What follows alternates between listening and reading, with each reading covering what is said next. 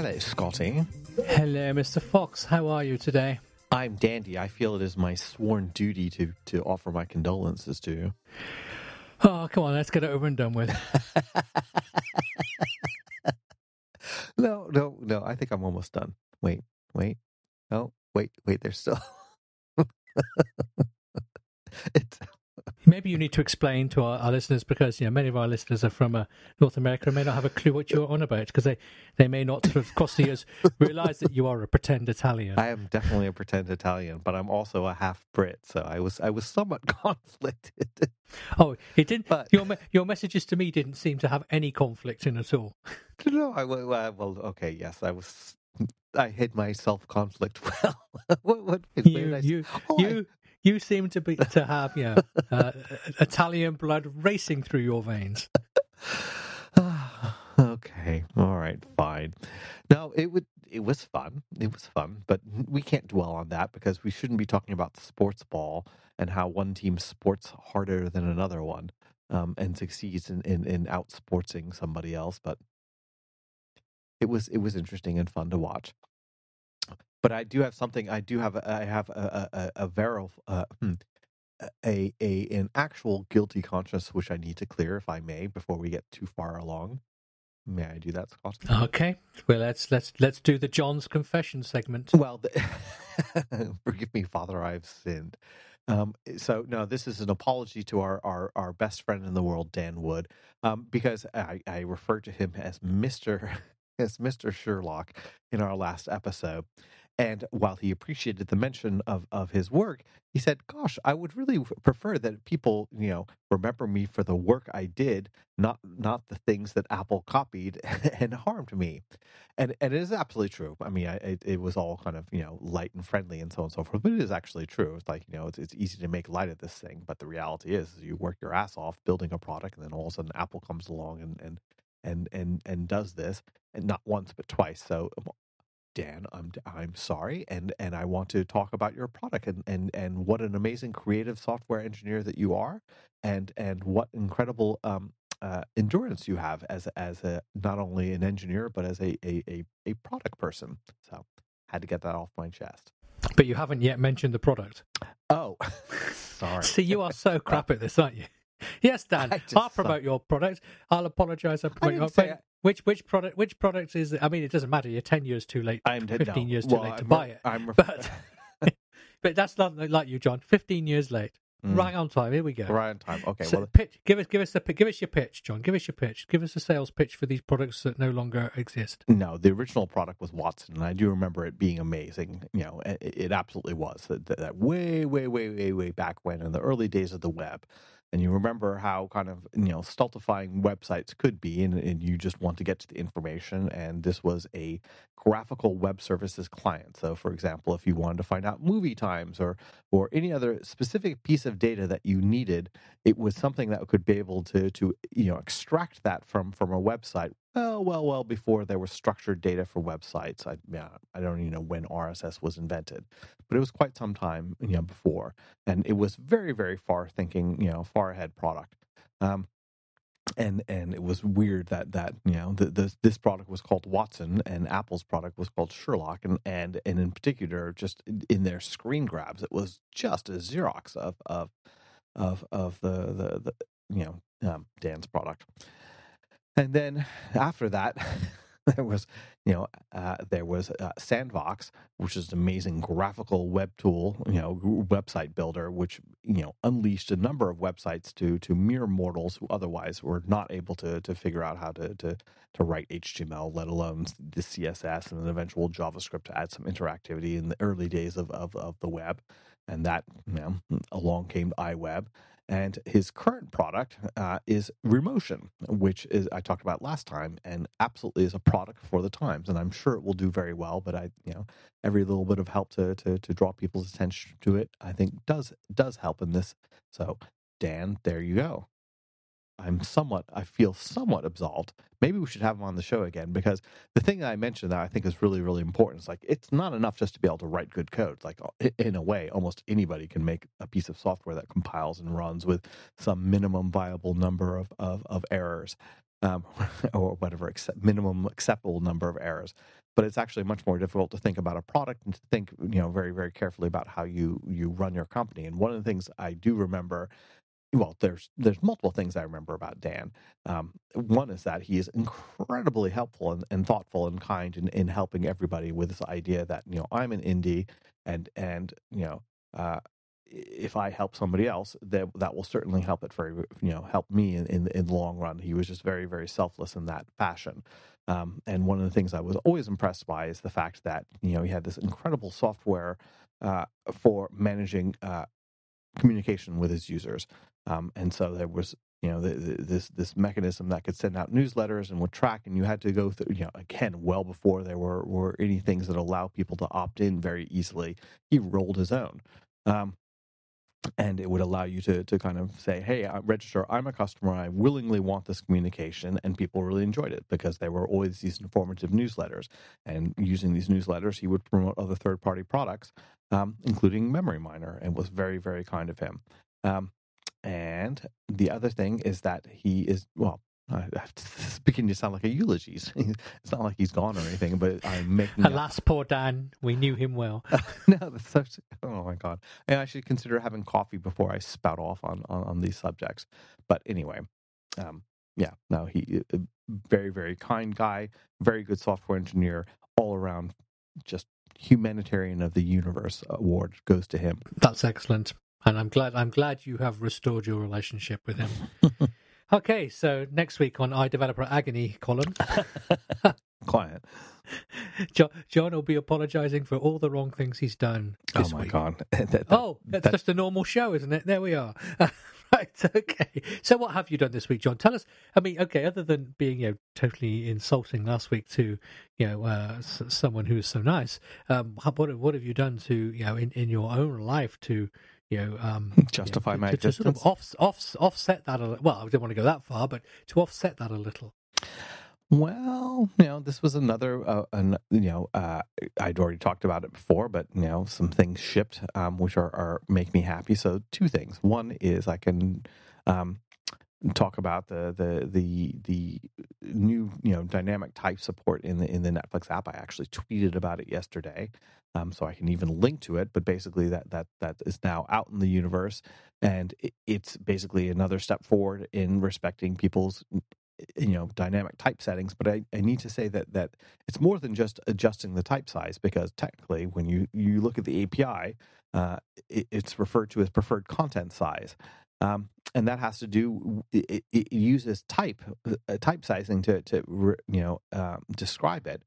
And in its most obvious in its most obvious implementation, it's what size does the type need to be for it to be legible to you.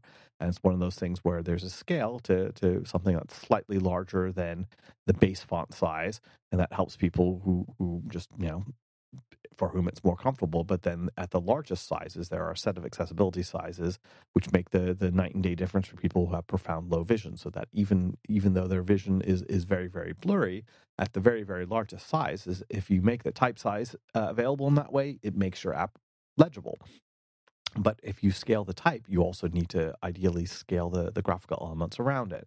And up until now, we've had pretty good support, and in the main screen of our app, what we refer to as the Lolimo, the list of movies, is a grid. It's a collection view of collection views. So you have rows which are horizontally scrollable, and the master collection view is vertically scrollable. And as you might imagine, there's a lot of thought that goes into what is the ideal size, because you only have so much size in the available screen. So you have to think about what is visible in the viewport, how many rows, horizontally and vertically. So there were, and you can also imagine that we fetch a lot of images to be able to populate the Lolimo. So there's a lot of thought that goes into it in terms of performance, about how big the images are and how to scale them properly to make sure that we fetch enough image data to be able to make it work, but not more than is absolutely needed. So any thought about enlarging the cell size is something that's done with a lot of thought and care.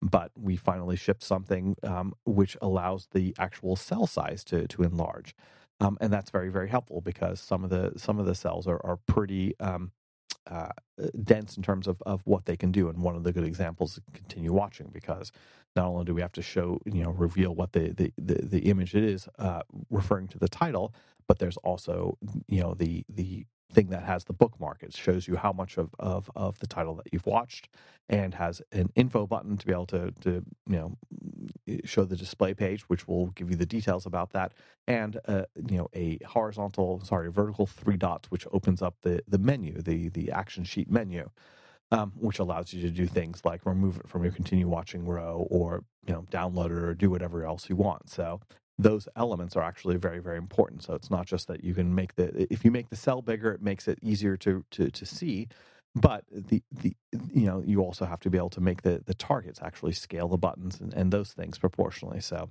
to make it all work, it seems very, very simple. In some ways, the goal is very, very simple, but to actually implement it, make sure it performs properly and adjusts properly as the user changes the type settings and react to that, it is actually fairly complicated. But then the other thing is the whole idea about the fallback text. And so this is a case where it's pretty common for an app to be able to show a placeholder text that describes the images that's about to load. And so we do that, but we had only kind of used it as this temporary thing.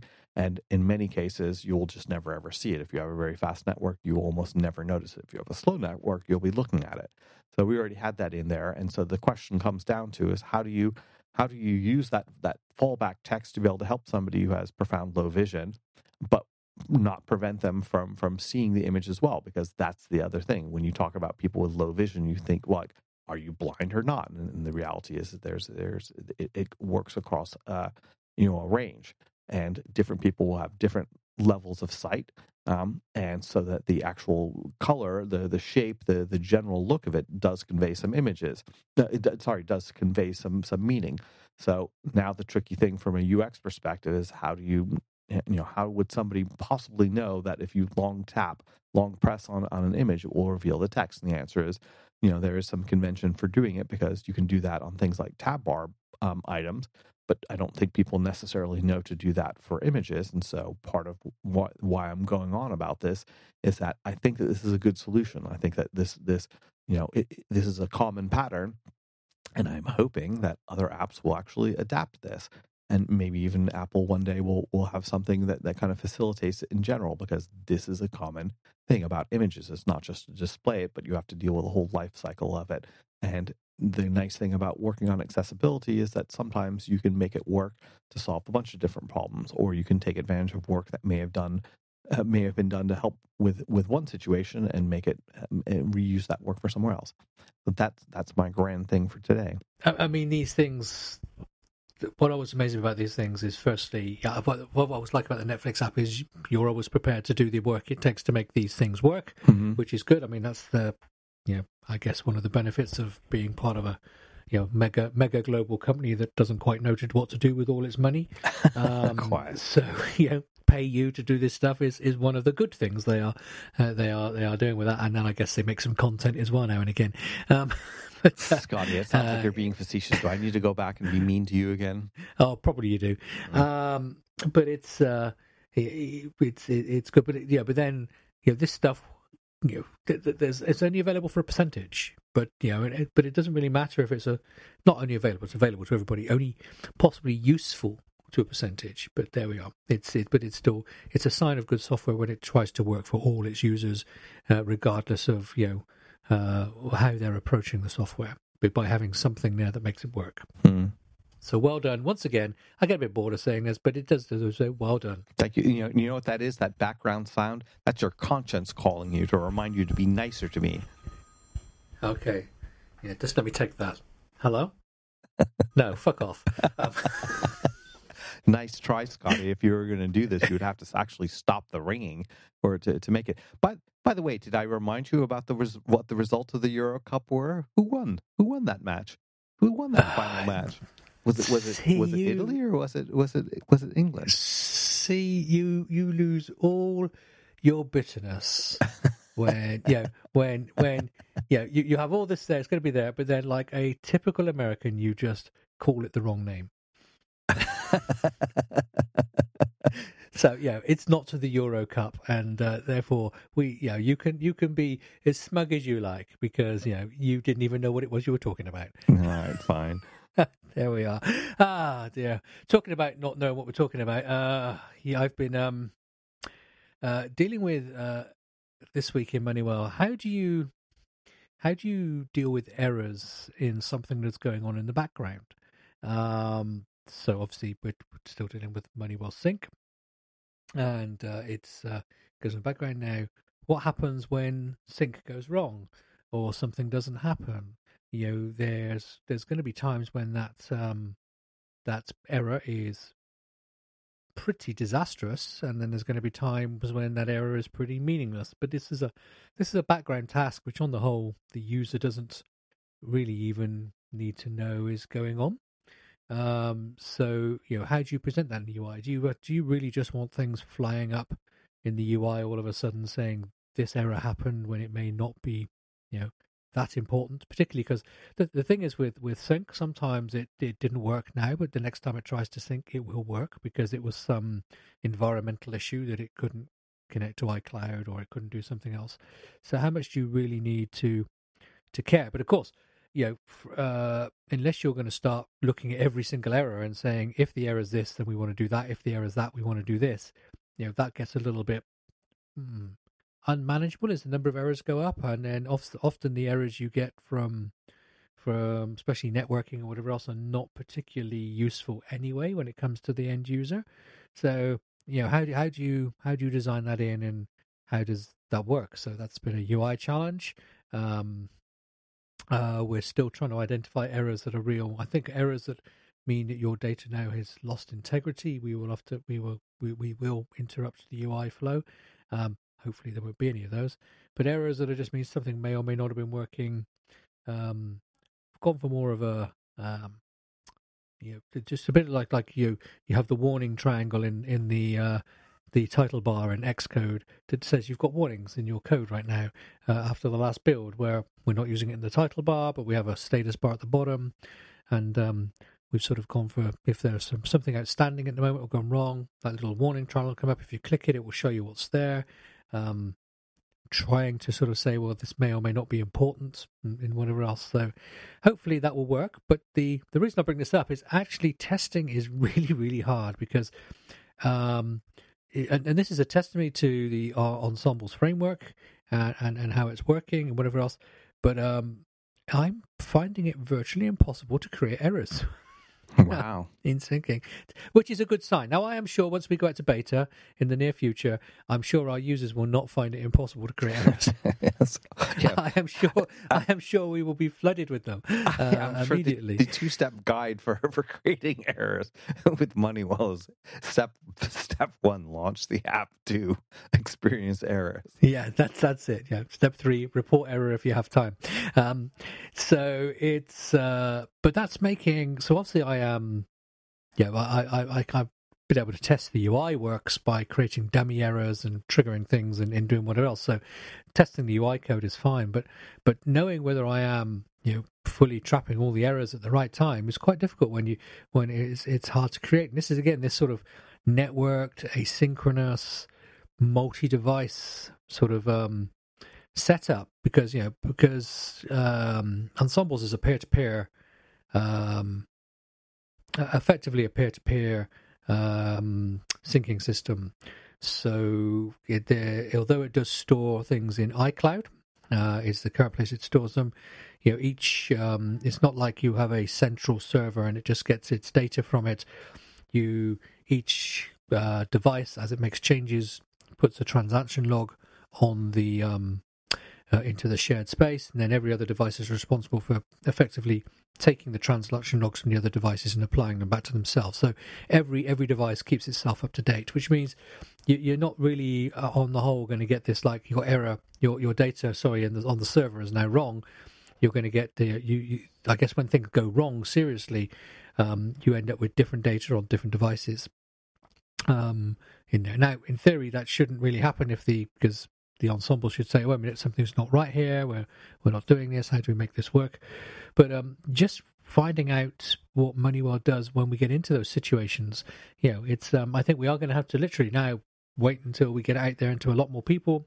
So we're sort of building in more of a, okay, so you've had a syncing problem, press this button and it should send just your sync logs if you're happy with that type of thing. You're on beta, you don't have to, so that we can try and work out some of these things, because actually testing them in the sort of the office type of thing is turning out to be quite hard. However, I am going off grid for 3 days this weekend. I'm going camping, and I'll have no electric or anything for. So I intend on making lots of very complex edits off grid to my Moneywell data on my iPhone. And when I get back on Monday, I will then make lots of complex edits to my Mac version, and then reconnect them and see if I can create some problems. So maybe it's just I've not tried hard enough yet. So only time will tell. This is the best use of vacation time I can imagine. Well, it means it's not really vacation if I'm doing Moneywell stuff, doesn't it? So I can not use my vacation allowance, although I don't have a vacation allowance, so that's not really a point anyway. Yeah, because your boss is a complete asshole. I know him. Oh, totally is, real dick. So there we are. So yeah, it's just interesting how you test this stuff, and there's a lot to be said that when you have central data, what we used to call in the old days client server set up and then became REST and all the rest of it. There's something to be said, because at that point you can just scrap your scrap the client data and refresh it from the server. Whereas when you're in peer-to-peer, that becomes a little harder, because there may be data on the peer that's not on the other peers yet, when so things are going wrong for various reasons. Now, we're not too bad on that, because right now, the iPhone app is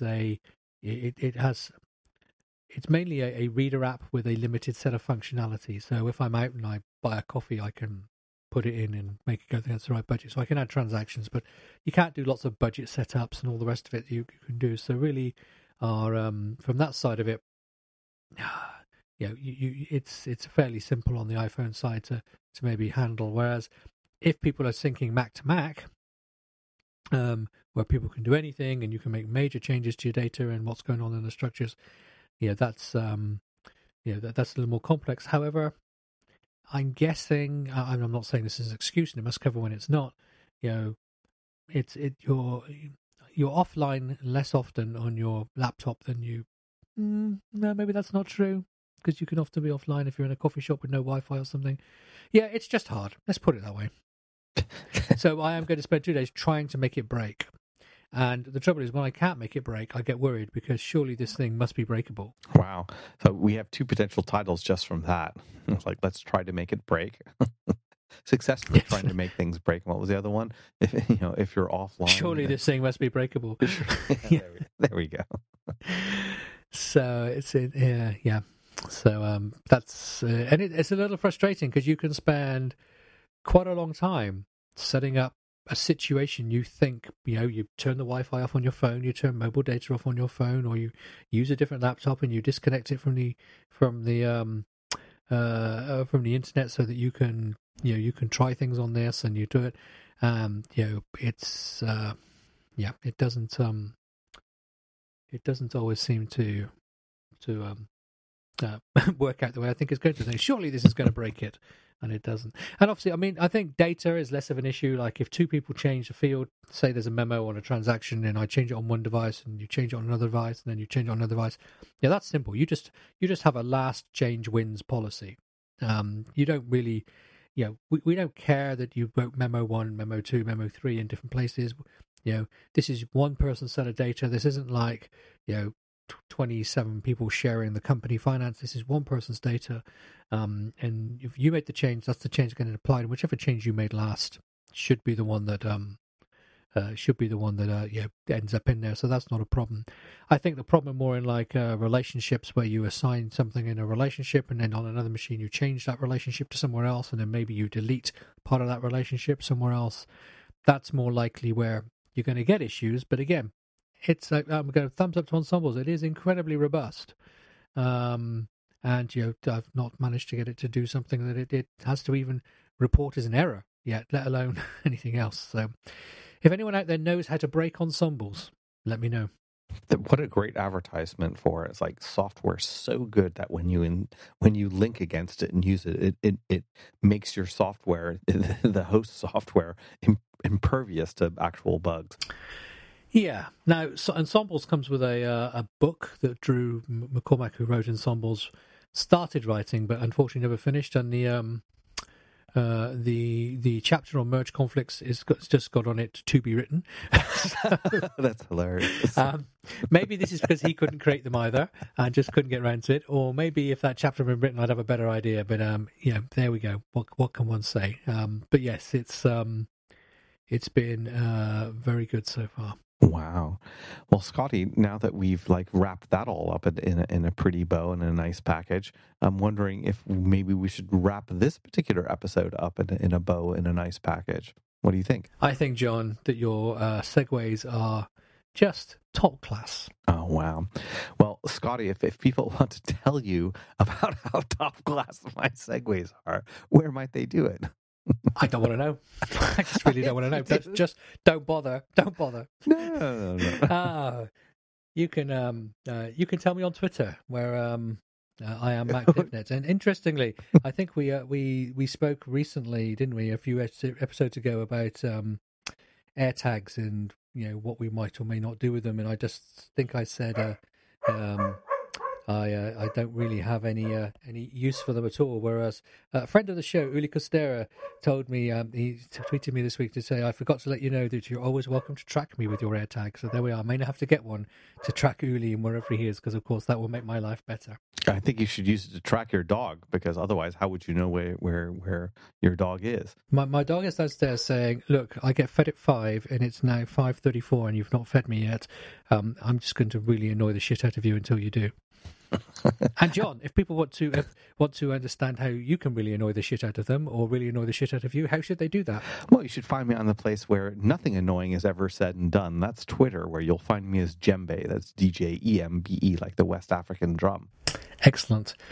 Well, John, it's been a pleasure as always to listen to how you have shipped some amazing features and how I am struggling to get any development done in any sensible way because of my incompetence. It's the theme of the show. It's the theme of the show, and long may it stay that way. So, if you've enjoyed Same Old, thank you for listening.